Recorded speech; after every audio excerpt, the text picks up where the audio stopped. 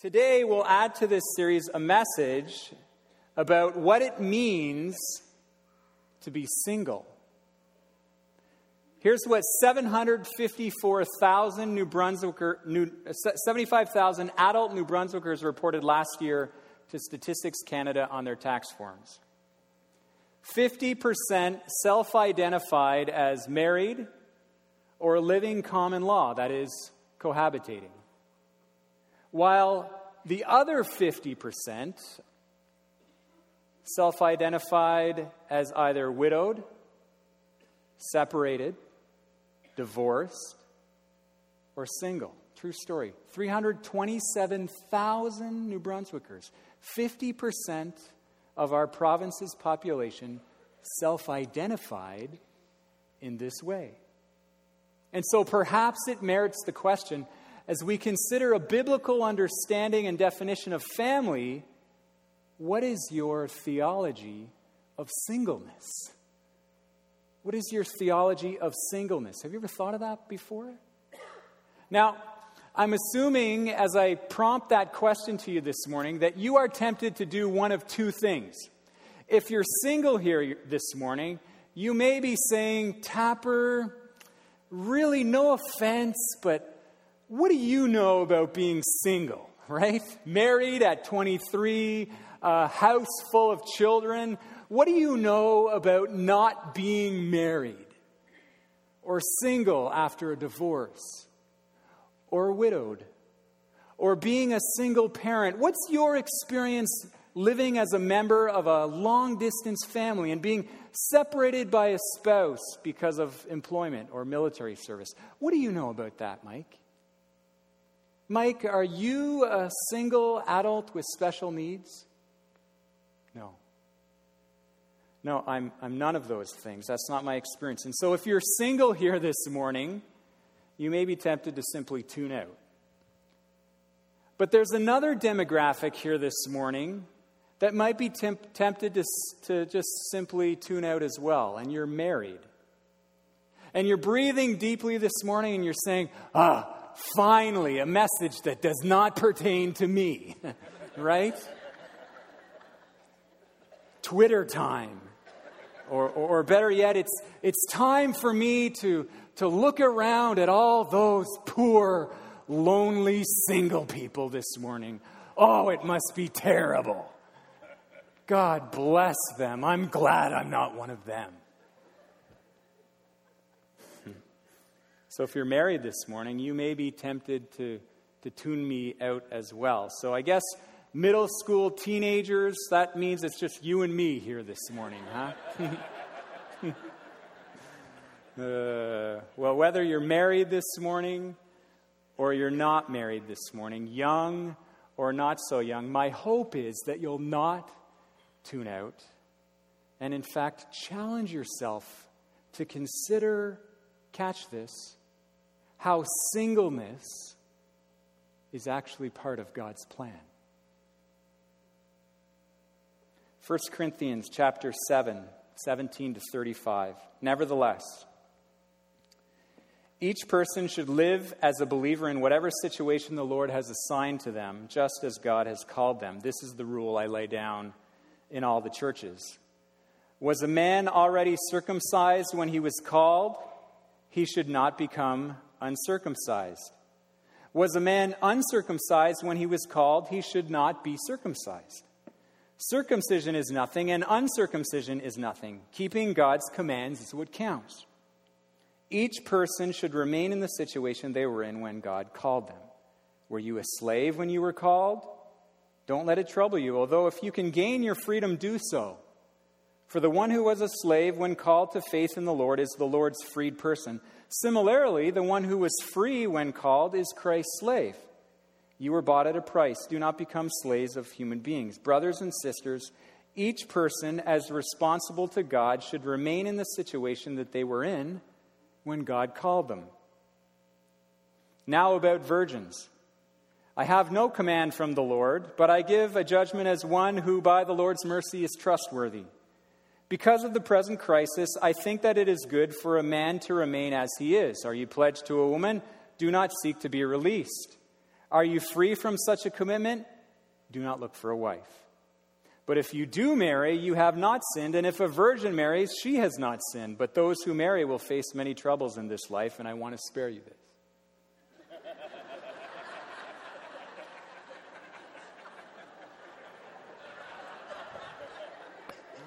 Oh, man, that's great.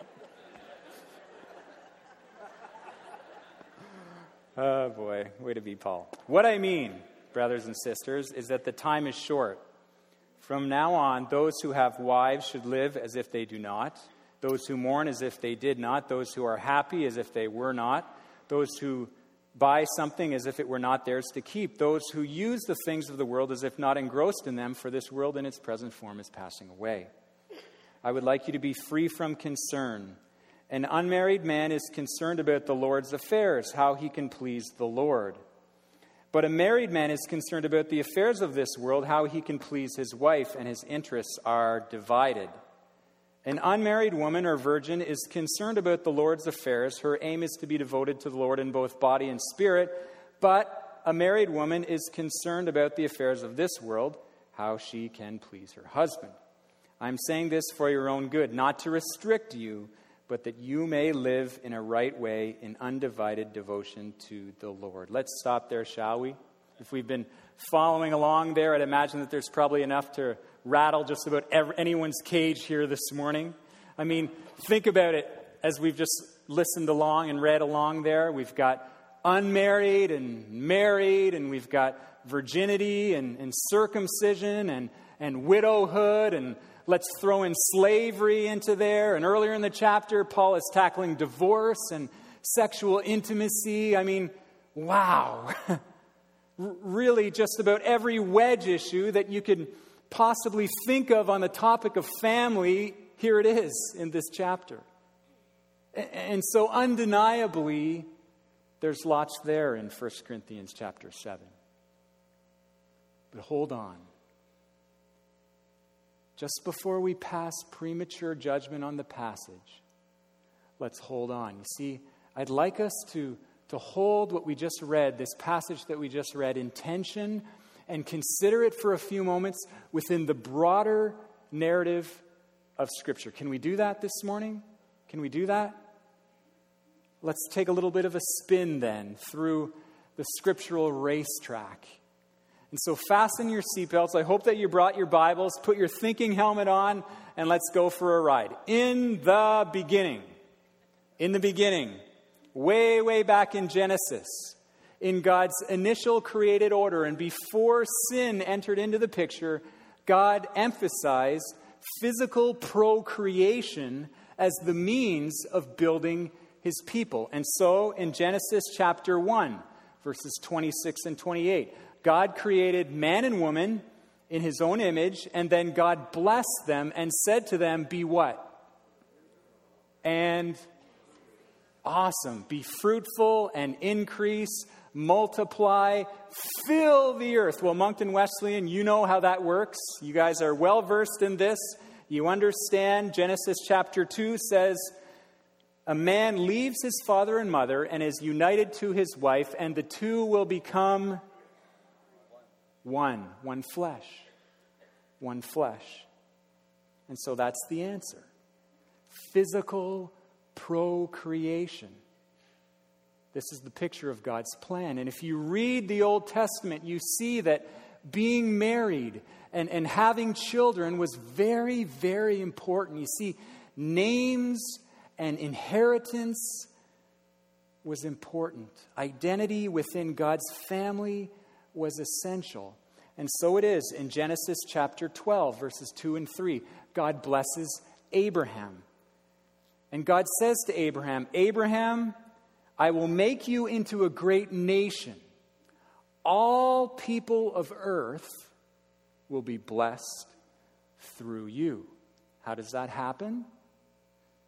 Well, we know that it happens through Abraham's children, through his physical descendants. And that same promise to Abraham, sure enough, it's extended to his offspring, to Isaac and to Jacob. To Isaac in Genesis chapter 26, verse 4, God says, I will make your descendants as numerous as the stars in the sky, and will give them all these lands, and through your offspring, all nations on earth will be blessed. A few chapters later, to Jacob, in Genesis chapter 28, verse 14, God says to Jacob, Jacob, your descendants will be like the dust of the earth, and you will spread out to the west and to the east and to the north and the south. All peoples on earth will be blessed through you and your offspring. See, God says to Abraham and to Isaac and to Jacob, I'm going to bless you. And the blessing is going to come through your physical descendants. And so physical offspring in God's covenant to Israel was crucial. It was crucial. And a person's ability or inability to carry on their name was decisive. And this explains why King Saul is literally clinging to David in 1 Samuel chapter 24, when he senses that his kingly control is slipping through his fingers. And Saul begs and Saul pleads with David, David, swear to me by the Lord that you'll not kill off my descendants or wipe out my name from my family's, from my father's family. Descendancy preserved the covenant. Preserved the covenant. And that's why there was an elaborate levirate marriage law concerning the obligations of a man to marry his deceased brother's wife. Men, imagine it, marrying your sister-in-law by obligation, so that the name of the deceased brother wouldn't be lost. Why? Because descendants preserved the covenant. Preserved the covenant.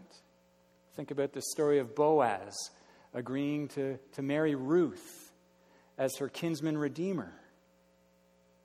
Boaz marries Ruth to preserve the name of Ruth's father-in-law, Elimelech, and her widow, Mahlon. And so on the day of their marriage, Boaz stands up in front of the elders and the witnesses in Ruth chapter 4, verse 5, and says, "Today I marry Ruth." So her deceased spouse's name will not disappear from among his family or from his hometown. Well, what does all this mean? The point to be made here from these Old Testament examples that we're touching on here this morning is that singleness and barrenness was not desirable in the Old Covenant. Why? Because your name would be blotted out of Israel if you were unmarried and you had no children. And so getting married, physically procreating, and passing along your inheritance, that was a mandate. And singleness and barrenness was viewed as a curse. But then I want us to look at something. Something happens. There's a shift, a progression of divine revelation. Look with me at Isaiah chapter 53. Some of you know this passage. It's the prophecy of the suffering servant. And who do Christians interpret as the suffering servant? Jesus. That's right. It's Jesus. Grew up like a tender shoot, despised and rejected, crushed for our sin, led like a lamb to the slaughter, cut off from the land of the living, assigned a grave with the wicked. It's Jesus. It's a prophecy of Jesus written, think of it, over 700 years before his birth. But specifically, what I want us to look at this morning is that passage in Isaiah 53 in verse 10. This is what it says. Yet it was the Lord's will to crush him and cause him to suffer. And though the Lord makes his life an offering for sin, catch this next part, he will see his offspring and prolong his days. Friends, this would have been interpreted, this passage, this prophecy would have been interpreted as radical language for people in Isaiah's day because of what it implies. That a Messiah who dies for the sin of humanity, who himself has no physical children, nonetheless receives offspring, a new people with many, many descendants. See, in the Old Covenant, your identity was formed by your name, your ability to procreate. But in the New Covenant, your identity is formed by your allegiance to a suffering servant who dies in your place and covers your sin. Do you see it? Isaiah has more. Check Isaiah chapter 54, verse 1 out. Sing, O barren woman, you who never bore a child. Burst into song. Shout for joy, you who were never in labor, because more are the children of the desolate woman than of her who has a husband.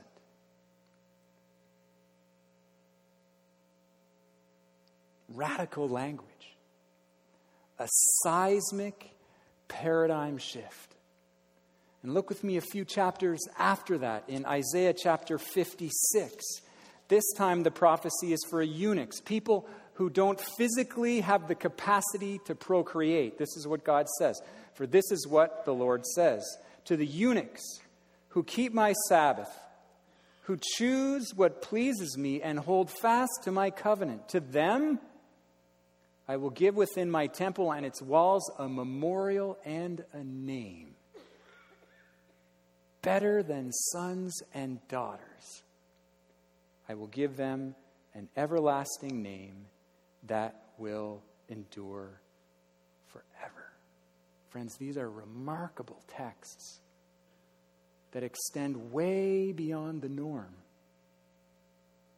Isaiah is prophesying of a day when, whether you're married or unmarried, whether you have children or whether you're barren, whether you're a Jew or a Gentile, whether you're young or old, rich or poor, handicapped or fully capacitated, all will have the potential to possess the full rights and privileges of being God's sons and daughters.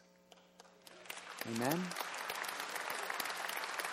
Isaiah is prophesying of a day when a covenant is passed not through physical procreation, but through spiritual regeneration.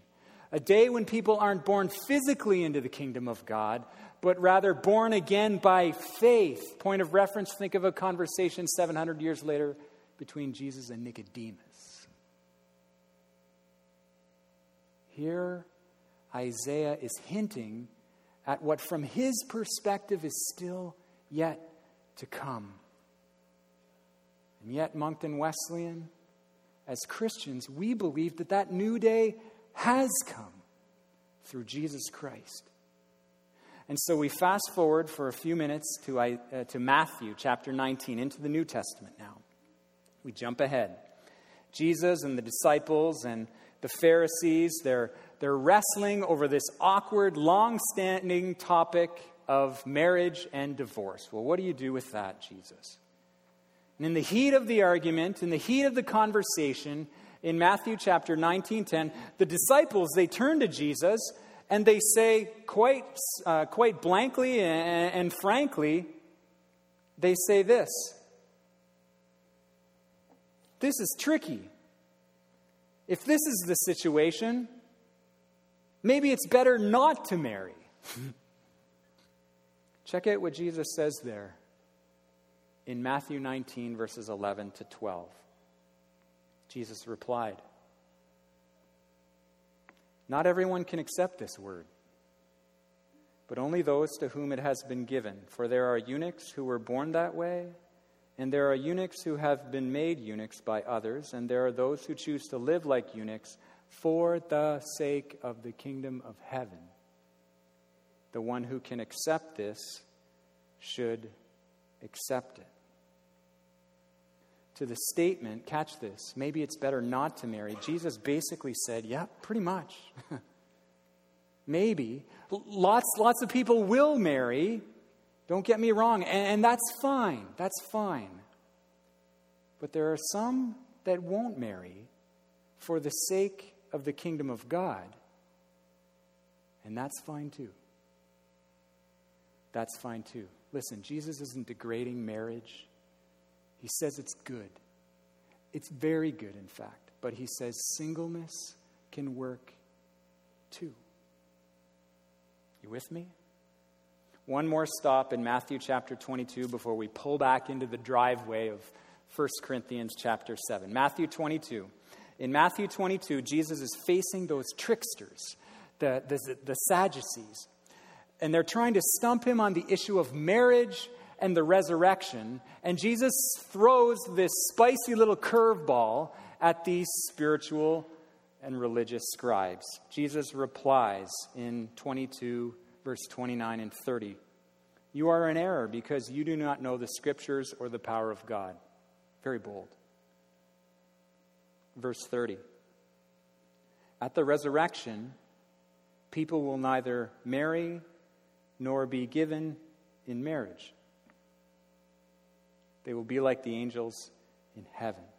The picture that Jesus paints here is that when we get to heaven, marriage that's perceived earthly in this life will presumably somehow, who knows, likely entirely look different in the next. You with me? Everybody okay here this morning? And so having put some of this all together, what we begin to see is that there is a progression in Scripture in the development of a theology of singleness. And what it does is it helps us to see different things. It helps us to see perhaps a little bit more clearly, for example, what Paul is trying to communicate to us in 1 Corinthians chapter 7. And basically, at bottom, it's this. In whatever situation you find yourself in currently, be content. Be content. Check out 1 Corinthians 7, verse 17. Accept whatever situation the Lord has put you in and continue on. Verse 20. You should continue on as you were when God called you. Verse 24. So, dear brothers and sisters, whatever situation you were in when you became a believer, stay there in your new relationship with God. Verse 27, if you have a wife, don't end the marriage. If you do not have a wife, do not get married. Now, let's be careful this morning. Qualifier. When we read these passages in the context of other passages, I'm convinced that Paul or Jesus is saying that a change in our familial status is inherently or deterministically evil or sinful. We okay with that?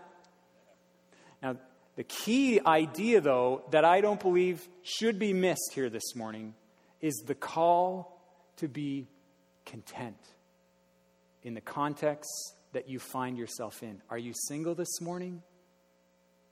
Are you married this morning? Hear me. Both can be good.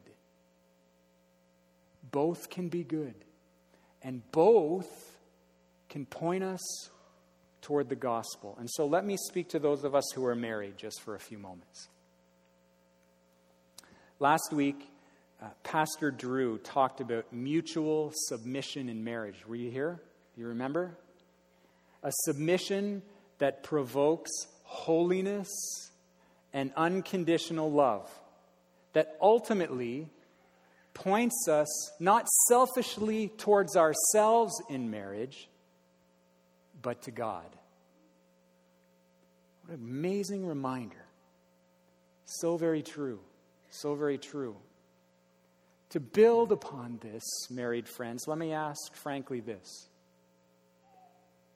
What if we stopped bantering and joking with singles about when they were going to get married or settled down, and instead entered into meaningful conversations with them about what God is doing in their lives today?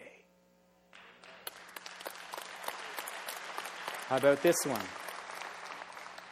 What if we asked ourselves whether we seek to affirm certain people because of their physical or relational characteristics instead of their faithfulness in following the Holy Spirit at whatever stage of life they may be in? One more. What if being spiritual fathers and mothers to others took up as much of our time and energy as investing in our biological relationships? To those of us who are married this morning, please hear me. Our value, our identity is not determined by what we've accomplished or by who we're married to, but by the price that was paid for us on a cross. Friends, we are brought into God's family as sons and daughters because Jesus paid a price for our sin with his atoning sacrifice. And for those of us who receive it, we are adopted and given a new name. We're his. And that's what matters. That is our primary identity, not our marital status. And furthermore, I wonder if singleness, in a way that earthly marriage cannot, actually affirms to us that our Christian identity isn't in our earthly relational status, but in our identity with Christ. You see, the world and Jerry Maguire would say that we need a husband and a wife to complete us. But what our godly single family members and friends can actually teach us is that that simply isn't true. It's hogwash.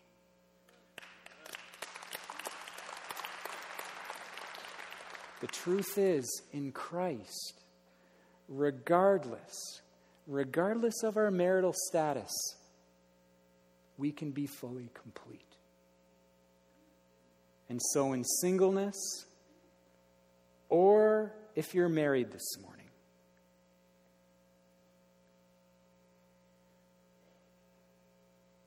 singleness can provide for us a picture that provides an idea of what true satisfaction and sustenance and sufficiency actually looks like. And so if you're married this morning, as Paul reminds us, continue on, invest in your marriage, keep it strong, pour into your spouse, guard your heart. Marriage is a beautiful thing that's meant to be cherished and protected, and God bless you. God bless you as you continue to invest in this and other relationships. So let me talk to those of you who are single for a few moments here this morning.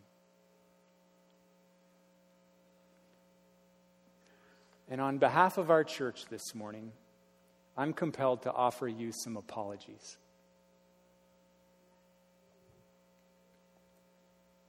We apologize if we have ever given you an impression through our words that singleness somehow makes you less of a person. It does not. Forgive us for being indiscreet in flippant conversations regarding matchmaking that left you feeling uncomfortable, inadequate, or inferior.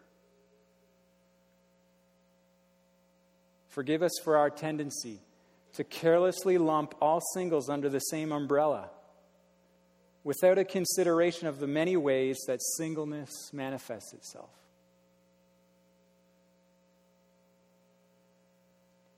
Forgive us for being ignorant of the challenges that you experience to find a solid Christian partner if, in fact, you are seeking one.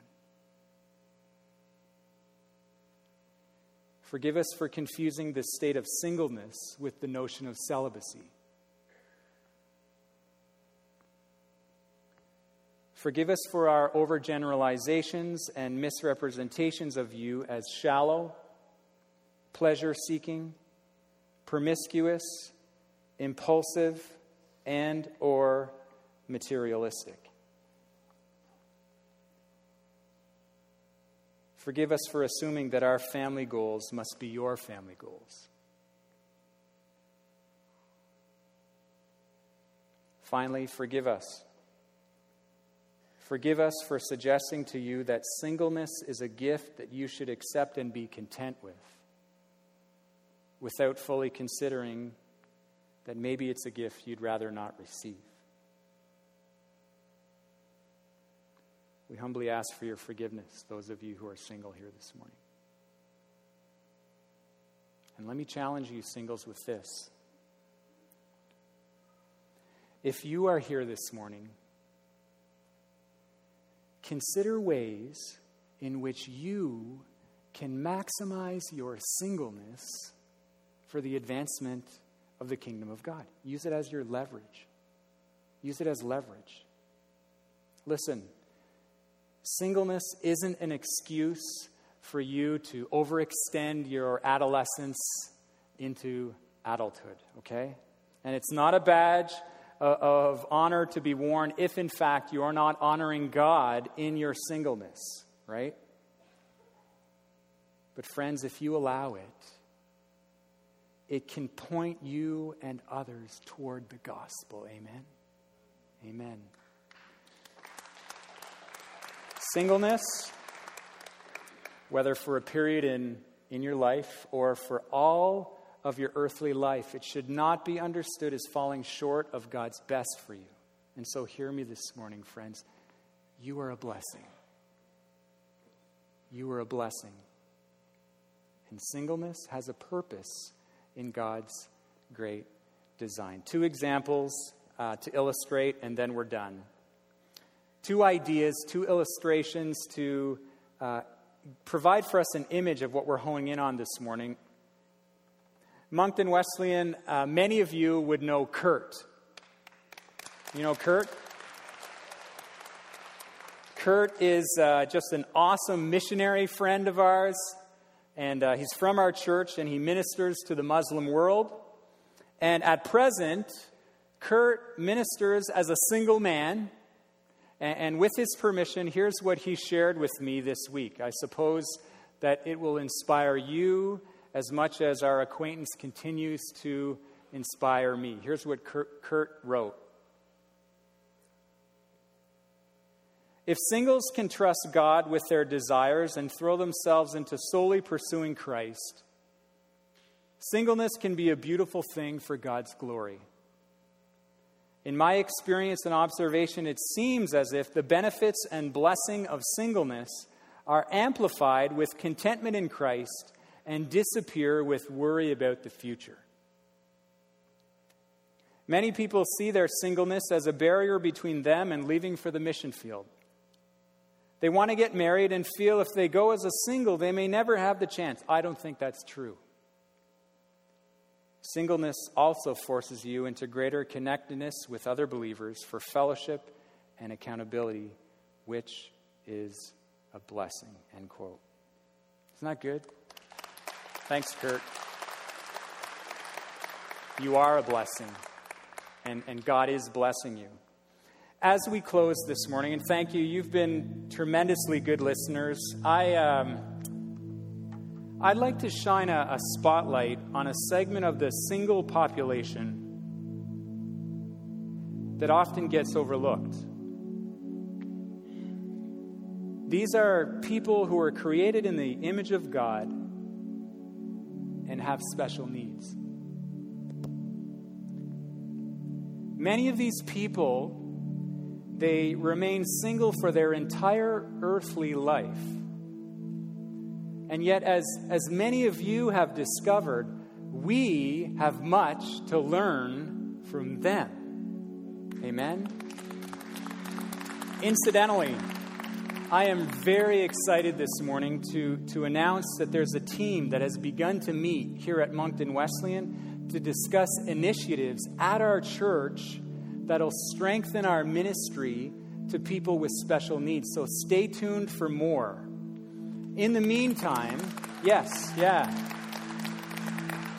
In the meantime, watch this video and be inspired and dream along with me, won't you?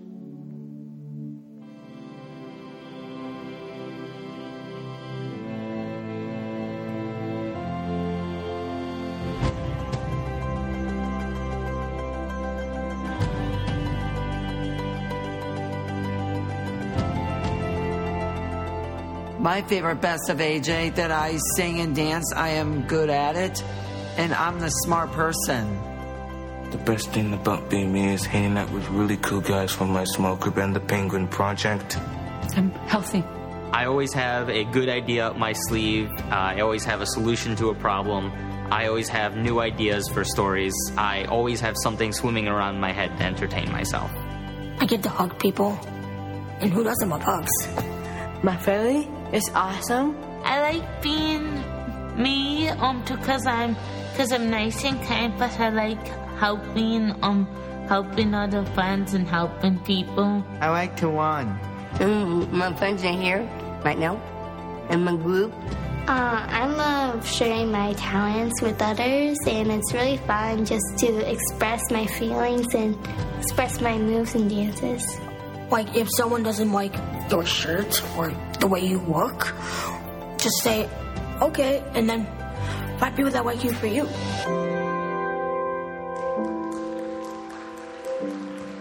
The hardest thing about being me, expressing how I feel inside to other people. When I play self in my brain, makes me feel nervous.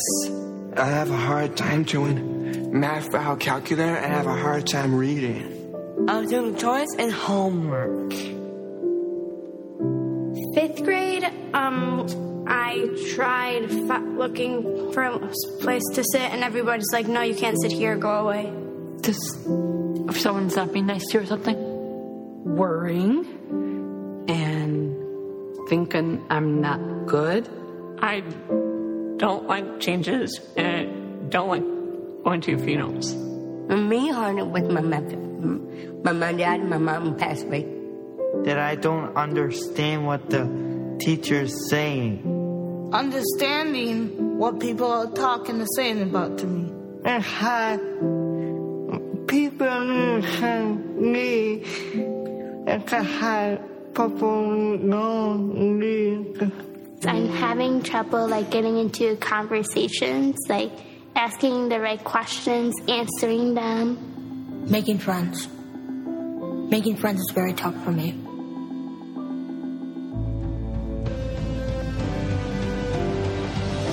When I think about what God thinks of me, I thank Him. Because I've been through a lot. I had 3 open heart surgeries, and I'm here. Alive. Hi. God thinks I'm not abandoned. I'm not lonely. I'm also not depressed. A lovable, kind person. He loves me. I just can't think he's silly this time. He could be silly around that time. He might get in trouble a little bit. I still love him anyway, sort of thing. A smile. He thinks I'm cool. God always comes first. Even before these insanely cute boys that I like. But God always comes first.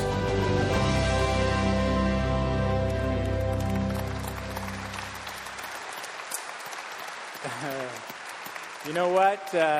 She's absolutely right. Said better, perhaps, than anything communicated so far this morning, regardless of your status on a tax form. God always comes first. Amen? Amen. Amen.